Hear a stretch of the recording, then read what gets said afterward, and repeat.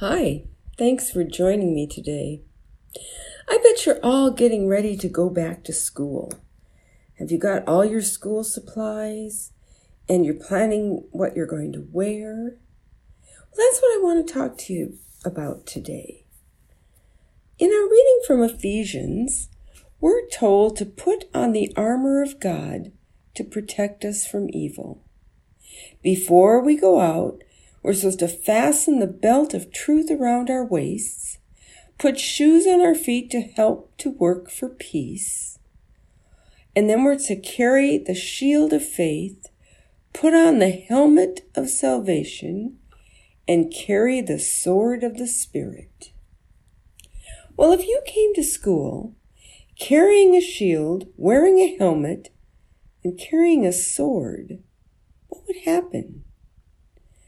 Well, you'd probably be sent home to change your clothes. So why would God want us to dress like this? Well, maybe these things aren't really what we're wearing, but instead things that God is using to protect us. We don't have a real shield or sword or a helmet.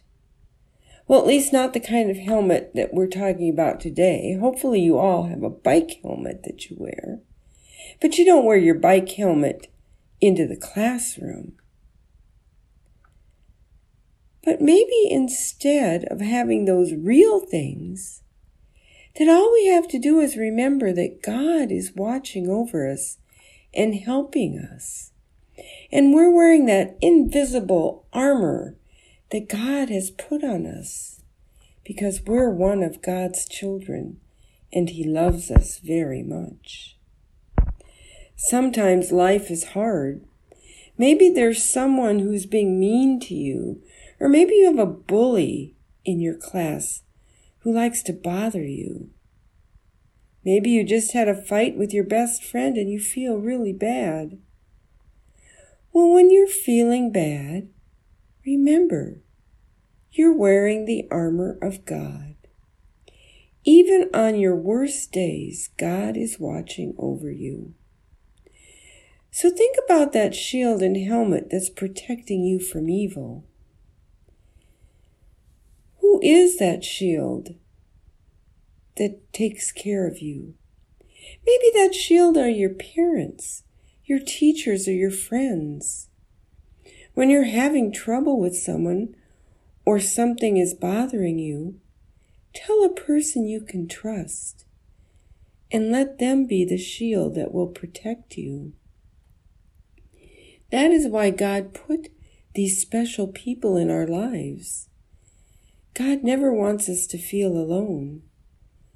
So I want you to remember as you start this school year to find your protection in your armor of God and in the people who love you.